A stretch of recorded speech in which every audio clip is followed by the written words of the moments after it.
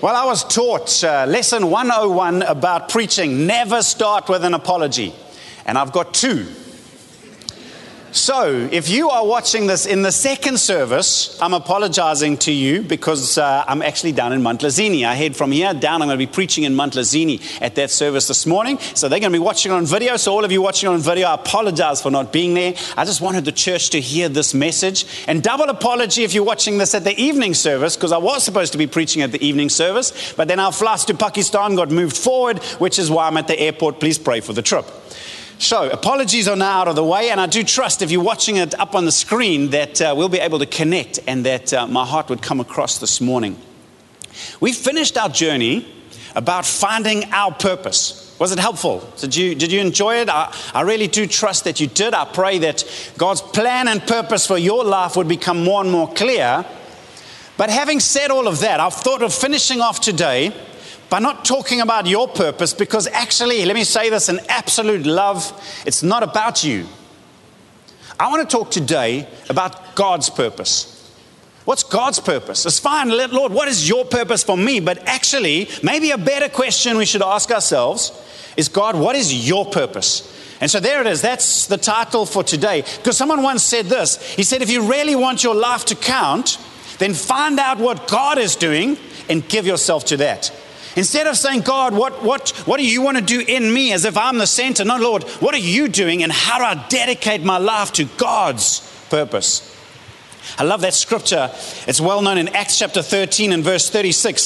Speaking about David, it says, now when David had served God's purpose in his own generation, he fell asleep and was buried with his ancestors and his body decayed. But don't you love that? He served God's purpose. God, you didn't serve my purpose.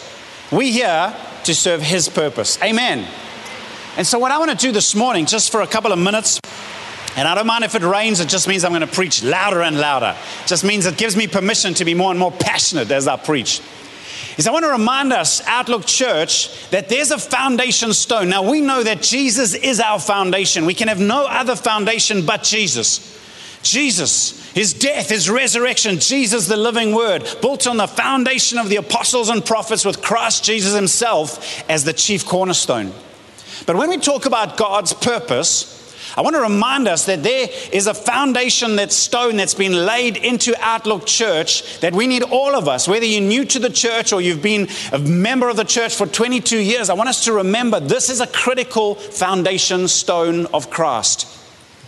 I want to read a couple of scriptures. One of them comes from Genesis 12, verses 1 to 3, which is, for me, it's a life scripture. This is when God was speaking to Abraham. Abraham is called the father of our faith, and later this was called the gospel in advance. And as I read about Abraham, you'll realize, but Jesus, this is actually about you. It says in Genesis 12, verses 1 to 3, the Lord had said to Abram, go from your country, your people, and your father's household to the land that I will show you. Does that remind you of anyone else? You see, that's what Jesus did. Jesus left his father's house. Jesus left heaven and he came to the land that the Father pointed him to. Now, Abraham did that. He left the land of Ur of Chaldeans, and he went and he was the first one into the promised land. And because he responded, because instead of settling, he went. Instead of in his comfort zone, he left it. Instead of doing what he wanted, he obeyed the voice of God. And he started this journey. Now look what it says. As I read this, I want you to count. I want you to see how many times the word "I." God is speaking now. And listen to the words. In verse number 2, I will make you into a great nation. And I will bless you. I will make your name great, and you will be a blessing. I will bless those who bless you. And whoever curses you, I will curse. And all peoples on earth will be blessed through you. Isn't that powerful? This is that apostolic blessing. This is the gospel in advance. This is what it means to be a people dedicated to being a blessing to all nations. Jesus is the blessing to the nations, but church, we are in Christ. And as his body, the call of God upon his church is to be a blessing to the nations. But that flows counterintuitively to what our fallen hearts want. We want blessing here. Lord, we want the blessing. But God, once again, in the glory of his kingdom says, no, when you go and be a blessing, when you live to go, to give, to share, to serve, as you live to be a blessing, I will bless you. So we've got to face the fundamental choice. Do we want to go after blessing to bless ourselves? Or do we choose to live to be a blessing, trusting that God will pour out his blessing upon us? And church, after 22 years, on behalf of the elders, we can testify that this works. We made a choice. Lord, this is a church. We believe you've called us to be an apostolic people. You've called us to be a people who go. Yes, it's not convenient to go to Pakistan. And this morning we've got a team up in Ingwavuma, and they ministered through the weekend, and they're ministering still. And we've got a team that's heading to the homeless folk down the Ark shelter and to hand out food Sunday after Sunday. Why? Because, Lord, you've called us to be a blessing to the nations. Because we believe with all of our heart, as you live to be a blessing to the nations, God blesses you. God will establish us. God will fight for us. And God will uphold us. In Psalm 2, verses 7 and 8, it speaks prophetically, and it says, I will proclaim the Lord's decree. He said to me, you are my son. Today I have become your father. Once again, we know this is about Jesus, prophesied years and years in advance. In verse number 8, ask of me, and I will make the nations your inheritance, the ends of the earth your possessions.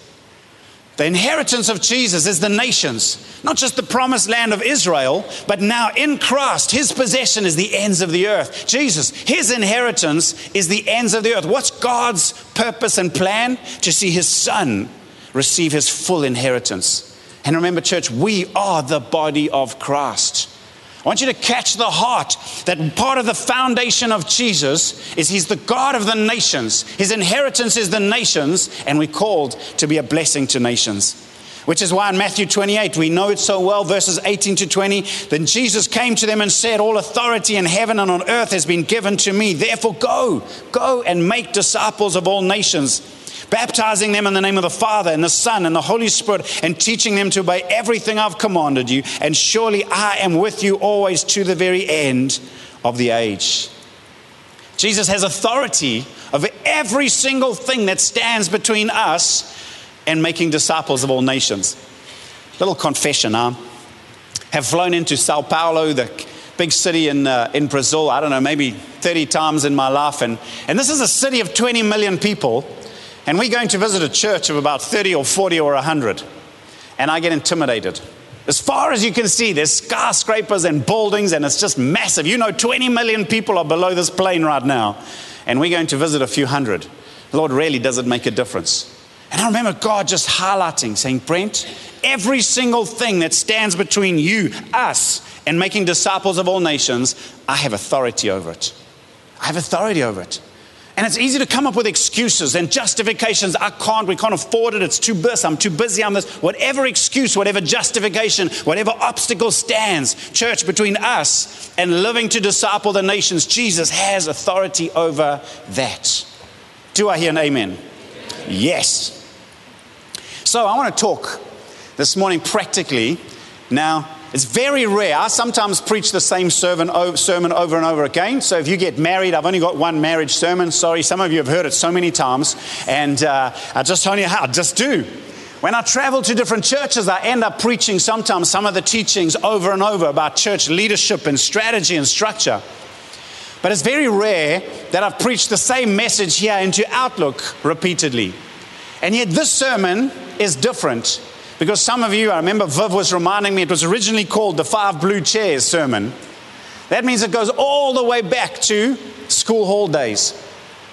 But I thought on the back of our purpose journey to remind, for all of you who are new, and for some of you who have grown weary in our task has not changed. God's purpose has not changed. But I want all of us to align ourselves afresh and realize, God, this is your purpose and this is your plan. So I need 5 volunteers, but not you, the chair. But they've got to have cushions that are red. It's fine. I'll get the other ones just now. I'll start with this one. No, but I want red ones, not black ones, red ones. Because I want you to see. Can you see them in the back? Chair number 1. It's fine. You can just leave them off to this. No, don't mess my illustration. Go. There, just leave them there. It's fine. No. Yolandi, leave it right here. Thank you. Just right there. Thank you. Okay, don't get sidetracked. Here we go. I want to start with this. Chair number 1, purpose number 1. Chairs are just there to represent the 5 pillars of God's purpose. God's purpose, not ours, God's purpose. What's the big picture? If we take a moment and think about the whole Bible, we think about the big story now, we think about, Lord, what are we doing here on earth? You know, when we take away everything else, it really comes down to a simple love story. It comes down to the story of a father looking for a bride for his son. That's what it comes down to. The God of the heavens is preparing a bride for his son. And of course, every great story needs a hero. And we know that Jesus came for his bride. We know that Jesus, as the ultimate act of love, laid down his life for his bride, dying on the cross. We read it in Ephesians 5:25-27. Husbands, love your wives, just as Christ loved the church and gave himself up for her, to make her holy, cleansing her by the washing with water through the word, and to present her to himself as a radiant church without stain or wrinkle or any other blemish, but holy and blameless. What's the purpose? Jesus is looking for his bride. One day you read in the end of the book of Revelation, it says, and now coming out of heaven is this glorious bride, the new Jerusalem, the people prepared. They've dressed themselves in robes of righteousness ready. Church, this is what it's about. But the bride of Jesus, the Bible says it like this, go and make disciples of all nations. The bride of Jesus, her glory is the more Christ-like she is, robed in the righteousness of Jesus. So when Jesus gave the Great Commission, go and make disciples of all nations, that's what we're talking about. Our job, church, is not to build a comfortable community. We're not here just to make ourselves comfortable. We're here, Lord, because you want to use us to disciple nations. That's why we go to Pakistan. That's why we go to Brazil. That's why many of you go on outreaches and opportunities. That's why your mission field is your factory, your school, your environment. Lord, we want to see the nations reached for Jesus. The question, of course, then, is how do we do it? If that's the end goal, now remember, I've got an engineering background, and sometimes you start with an idea and you engineer forward. Sometimes you start with the end goal and engineer backwards, reversing engineer. So, Lord, if we want to get to that place where as a church we're being effective in discipling nations, then what's required? Great question. Glad you asked. Here it is, chair number 2. Hope you can see it from the back. Hope you can see it on the video. Number 2, if we're going to be a church that disciples nations, what's going to be required is we're going to need churches in every city, town, village of every country, in every nation of every continent right around the world. That's our task. Are you stunned, or are you going to say amen now? Amen. That's what's going to be needed. There's no plan B. There's no one church, you're going to just do it all by yourself. No. We got to trust the Lord to see healthy New Testament churches that reproduce and expand, churches that are a blessing to the nations, planted and established. That's why I do what I do. That's why we connected to an apostolic team working together with gifts to train and equip and help churches be effective so that they can multiply to impact their region, because we're called to disciple nations. So when I go off to Pakistan now, I'm not going on an evangelism trip. Let me tell you, the Pakistanis are brilliant at doing outdoor evangelism. What I'm going to do is to help train and them equip in a biblical, apostolic, prophetic model. This, to raise up churches that can multiply and impact their city and region. We've got a word for that, and we call it base churches. Now, when I think about the word base, I normally think, I suppose, like a military base. There is a difference between a military base and a holiday camp. I mean, a holiday camp, you go with the intention, I'm going for fun and comfort. Unless you've got young kids, then you're just going. But if you're going to a military base, you know you are going to be trained and equipped and prepared to advance or defend your nation. That's what you're there for. Does it have a hospital? Yes, but it's not a hospital. It has a hospital so that the people who are injured can be strengthened, rehabilitated, and continue the task. Church, are we pastoral? Of course we're pastoral. We want to see people healed and restored, but we're not a hospital. We're a base where people hopefully can get strengthened, healed, restored, so that we can continue the work that God has called us to do. Does that make sense? Base church. If you were to climb Mount Everest, you're not going to do it in a day. You're not even going to do it in a week. To climb Mount Everest, you're going to climb it base camp at a time. You're going to climb up to base camp 1 and probably stay there for about 3 weeks as your body begins to acclimatize. While you're there, you're going to make some trips up to base camp 2, down again, up again, down again, to prepare yourself, build yourself, get used to the climate. And then you're going to establish yourself at base camp 2. And from base camp 2, you're going to hit base camp 3 up and down a few times, getting your route ready. Eventually base camp 4, and I don't know if there's a 5, but then you're going to go for the summit. You're going to hit the peak one base camp at a time. You see, the vision of discipling the nations is not one church. No one church is ever going to do it by themselves. We're going to need to work together, and we're going to do it one base church at a time. Think about the strategy we read about in the book of Acts. Maybe you've never seen it before. Holy Spirit is poured out in Acts chapter 2, and this church in Jerusalem. It's a beautiful church. There's thousands of people. It's a mega church in Jerusalem, but it's only Jewish people. And Jesus had said, go, but they didn't go, so he allowed persecution, and then they scattered. So out of that first base church where people were being trained and equipped, he had to send some kind of shaking to get people going, which is why some of you, maybe you haven't felt persecution, but maybe economically you felt it, because God's more committed to us scattering than being comfortable and settling. So whether you're going for economic reasons or for political reasons or whatever reasons, God is committed to getting people scattered so that they can take the word of God. Anyway, so from Jerusalem, they planted a church into Antioch. And this church in Antioch was unique because it was at this church that they crossed the cultural divide. It went from being a Jewish-only church to now a church that had Gentiles.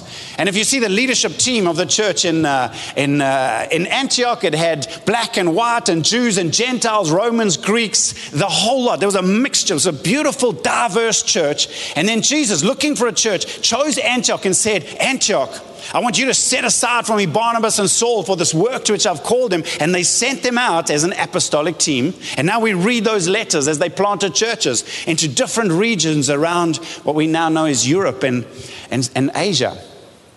But that wasn't enough. Because now they planted another base in Ephesus. There was revival. Out of that church in Ephesus, it says the whole of Asia heard the word of God. But Paul said, but I want to get to Rome. That's the capital. And so he got to Rome and a church was established. That's why we've got the book of Romans. But we hear his heart. He said, but then I want to get to Spain, because he knew you're not going to disciple nations from one church. You're going to do it one base church at a time. Which is why we connected to this thing called New Covenant Ministries. We're not a denomination, we're a local church. But as a local church, we work with apostolic teams like Paul and Barnabas, and I'm part of that team. That's why we go, so that we can help every nation. When I go to South America the last 17, 18 years, this is the goal, base churches. Going into Pakistan, that's the agenda. Lord, connect us with people so that we can train, help, and hopefully plant base churches into that nation, because from that nation, they can multiply, spread, and begin to disciple that nation. Does that make sense? That's the kind of church Outlook is called to be. Not a comfortable, convenient church, but a church where you'll be trained, equipped, and sent out so that we can fulfill God's purpose. So another question I know burning inside of your heart is, whoa, if we're going to be planting and establishing all of these base churches, what do we need most? Of course, we need God. We need His Holy Spirit for sure. But what is the ingredient? What is the thing that we need most if we're going to be establishing base churches? Great question, and the answer is simple. Wonderful, kingdom-minded leaders. That's what we need. You see, it was leaders here. They sent Barnabas, and Barnabas planted that church, and he found Saul. They raised them up, and those leaders were sent out, and then Saul got Timothy, raised him up. Leaders, leaders, leaders. Leaders, those who are willing to put up their hand like Prophet Isaiah. Who can we send? Who will go for us? And Isaiah said, here am I, send me. We need kingdom leaders, but kingdom leaders. The leaders that Jesus raised up are very different to the leaders in the world. Do you know, up to the point of Jesus, remember all that Greek mythology, Zeus, Apollo, all of their leaders and all the Roman gods. To be a leader meant to be proud and arrogant and posing, and you had to be, what was the point of humility? You want to tell people how amazing you are. You want to be worshipped as a god. And then Jesus came, born in a stable in Bethlehem, and he showed us the supernatural power of humility. You see, God's got an amazing plan. The kingdom of God is radically different. We have to understand the flow of the kingdom of God. Jesus, the Son of God, left heaven and humbled himself to become the Son of Man. As the Son of Man, he humbled himself and it became obedient to death, even death on the cross. And then it says, therefore God exalted him and gave him the highest name, highest authority, highest glory, highest reputation. You see, that's what happens in the kingdom of God. As you humble yourself, he gives you grace. If you exalt yourself, he resists you. That's what the Bible says. Which is why it's crazy when you look at so many churches and you think, dear pastor, why are you trying to exalt yourself? Pastor, why are you giving yourself a big title? Why do you want to be called apostle, bishop, this and that? Why do you want to sit on a stage on the chair? Why do you want to have the best parking place? Why? Because Jesus then ends up working against you. Our job is to be like Jesus, to humble ourselves, and he will exalt. Does that make sense? You can hear I'm passionate about that, because that's warfare in every nation where we go. It's that. In 2 days' time, I'm going to be walking into a church to preach. And as I get there, they'll stop the worship because the man of God has come. And they're going to put flowers all over us. And they're going to touch your knee because they want to touch the knee of the holy man. And you're going to sit on a stage while they worship sitting on the floor. And I'm thinking, dear God, this is not right. See, this is what creeps into the heart of man, this religious type spirit. And that's got to be broken if we want to see the power of the gospel released. So when Jesus spoke to his disciples, they were walking on the road and they'd been arguing, who's the greatest of us? I'm sure Peter was like, obviously it's me, guys. I was chosen first and I catch the biggest fish. And John is like, no, I'm Jesus' best friend. I'm always next to him at lunchtime. And Jesus says, what you guys are arguing about? Nothing. I always thought to myself, how babyish. Honestly, these disciples, who's the great? Let me tell you, I'll give you a secret. Don't tell anyone. If you go to a fraternal meeting, normally of pastors, it goes something like this. Oh, Caleb, how's it? How big is your church? We'd never argue about who the greatest is. We just found new ways. And so Jesus looks at his disciples, Matthew 20, and he says, you know how the leaders of the world work. It's jockeying for position, leading with control, dominating, sitting at the top of a hierarchy. And he looks at them, and they're probably thinking, yeah, we know how to lead. We're ready for this leadership thing. And he looks at them and he said, but not with you. Because in the kingdom, leadership is different. And he said, whoever wants to become great among you must be your servant. Whoever wants to be the captain must be the slave. Friends, we need kingdom leaders. Outlook Church, God is wanting to raise up more and more kingdom leaders, servant-hearted, humble kingdom leaders who want to lay down their life for God's people. It's not about us, it's about his people. It's about glorifying Jesus. Does that make sense? Oh, and we're almost time to land, and we've got 2 more chairs. So, some of you were with us when we planted the church in the school hall. That was a beautiful school hall. Some of you remember we had so many great times there. There was one problem with the school at Arboretum. It was a junior school. And the toilets. Because they were probably last cleaned about Thursday and now it's Sunday morning. You know when things have time to percolate. And I remember early days walking to those toilets thinking like, whoa, that's not a good poikie, that one. And I remember those days going in with like gloves, like biological weaponry, hazard mats, all these kind of things. And my prayer was like, dear God, I'm the man of God. I've got to preach next. Sort of send deacons or something. And I remember God lovingly whispering in my heart, no, I want you to keep doing this job. I want you to keep, but Lord, I'm the part. Exactly, you keep doing this job.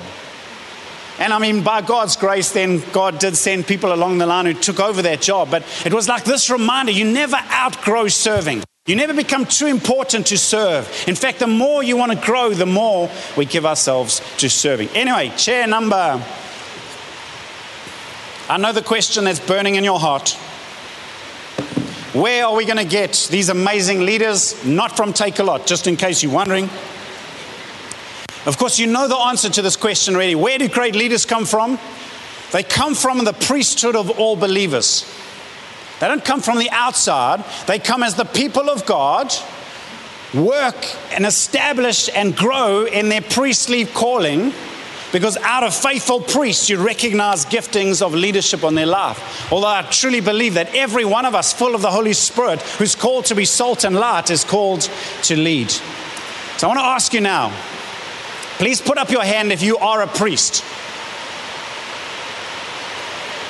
Okay, the rest of you put up your hand quickly, because I'm about to rebuke you and I want to know who I'm going to rebuke. Okay, here's the thing. If you are born again, if you've given your life to Jesus, but don't see yourself as a priest, it's because you've bought in to a heresy that crept into the church that needs to be broken. A heresy is something that sounds like the truth, but actually puts God's people in bondage. You see, in the Old Testament, 12 tribes of Israel, only one tribe, the Levites, were the priests. So what the church has done, it's taken that model and brought it into the New Testament.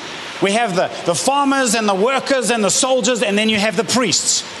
And the pastors, the new kind of priest, and maybe these musos. So you get the priests are up here, and then the rest of the people are there. Friends, you can't take something from the Old Testament into the New Testament without taking it through Jesus. Can't take it over under. You've got to go through Jesus. And when you take this idea of priests through Jesus, what you discover is that Jesus is the high priest.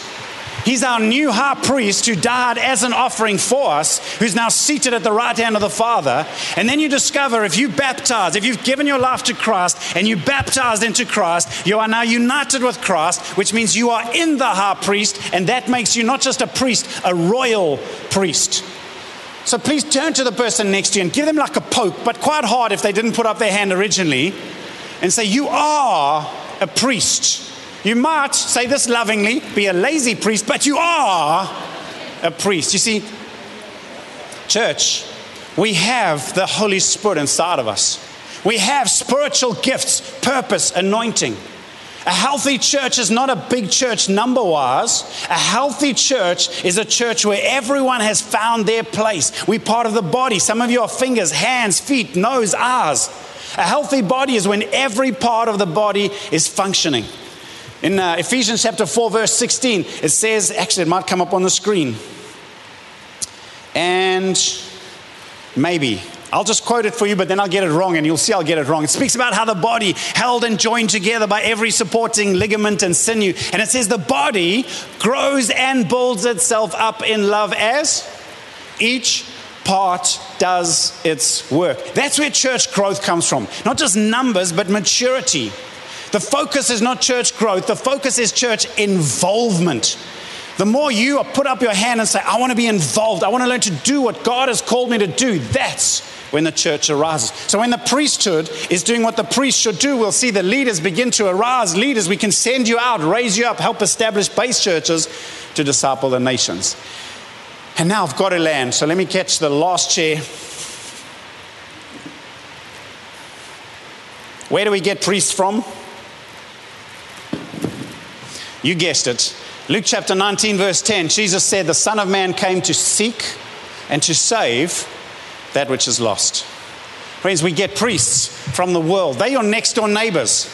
They're your colleagues at work. They're the people at the sports club.